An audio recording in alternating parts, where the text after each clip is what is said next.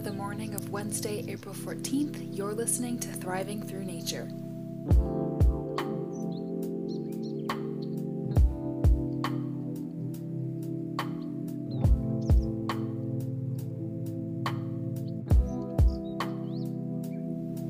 Hello everyone, and welcome back to Thriving Through Nature, your connection to all things natural, as brought to you by the UVM Thrive Guide.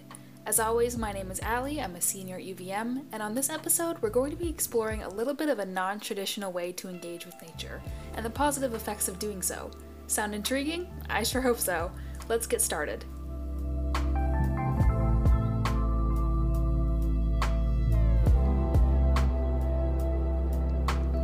Now, if there's anything in this great wide world that I love, it is video games. I could spend hours and hours behind a screen playing through a game. And I know that sitting behind a screen may sound a little bit counterproductive to the theme of this podcast. You might be asking yourself, this is a nature podcast, right? How could there possibly be a connection between video games and the physical and mental benefits of nature? Well, according to scientific researchers across the world, interactions with nature through virtual mediums can actually provide physiological and psychological benefits comparable to the real thing. This podcast has done a lot to advocate for the ways and reasons why you should be spending time outside, but since the pandemic has caused many to stay indoors, many researchers are continuing to turn their attention to how we can derive benefits from nature remotely, and are finding some interesting results. I mentioned similar benefits in the previous episode of Thriving Through Nature, but research shows that visual exposure to nature scenes, even brief ones, can restore people's ability to concentrate and process information, as well as combat sensory overload. On top of this, studies have reported that visual contact with flowers, green plants, and wooden materials had positive effects on cerebral and autonomic nervous activities, and there's evidence of physiological relaxation associated with just viewing elements of nature, even if you're not physically immersed in it.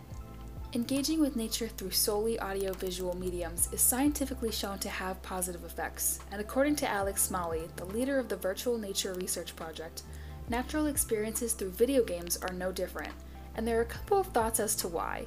One of these reasons is a concept that we've discussed on this podcast before, the idea of biophilia, human beings' evolutionary preference for lush, abundant environments.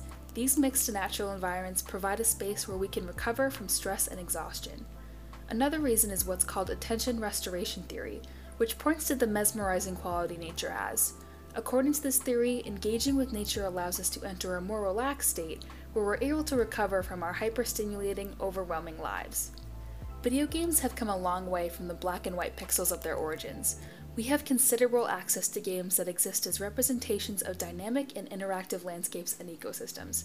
According to Smalley's research, we can utilize natural experiences in video games to foster the positive effects that nature has on our physical and mental well-being.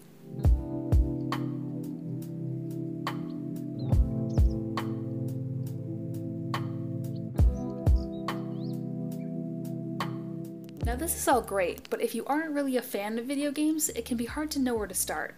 I wanted to take a little time to recommend to you some games that I've personally enjoyed where there's considerable interaction with or time spent in the environment. Number 1 is Legend of Zelda: Breath of the Wild. With vast, lush fields, dense forests, and tranquil beaches, Breath of the Wild's emphasis on interaction with the environment, paired with its ability to make the world around you feel alive and fresh around every corner, makes this game an absolute must in my opinion. I was so in awe of the world that I genuinely spent more time just exploring and taking in the sights of the game than I did actually following the main quest. Number 2 is a game called A Short Hike. This vibrant, highly stylized game takes you on a spiraling adventure through a subtly stunning natural environment. I got so immersed in this game that it felt more like a guided meditation than it did a video game. Number 3 is Red Dead Redemption 2. I'm recommending this game to you not just because of how much I cried at the ending or because of how stunning it is, but because of how much the world around you begins to feel like a living, breathing, dynamic being. On top of this, interacting with nature and the world around you is critical to progressing through the game, but it rarely, if ever, feels like the nature is being used as a means to an end. Instead, the natural environments and landscapes feel like a whole other part of the story that you really only notice if you take the time to just sit back and take it all in. Nowadays, we are constantly being bombarded by stimuli that demands our attention and in many cases, works to pull peace away from us. Every once in a while, it's nice to be able to sit back and appreciate the works of creative media that attempt to give us a little bit of that peace back. And it's all the better if they use nature to do so.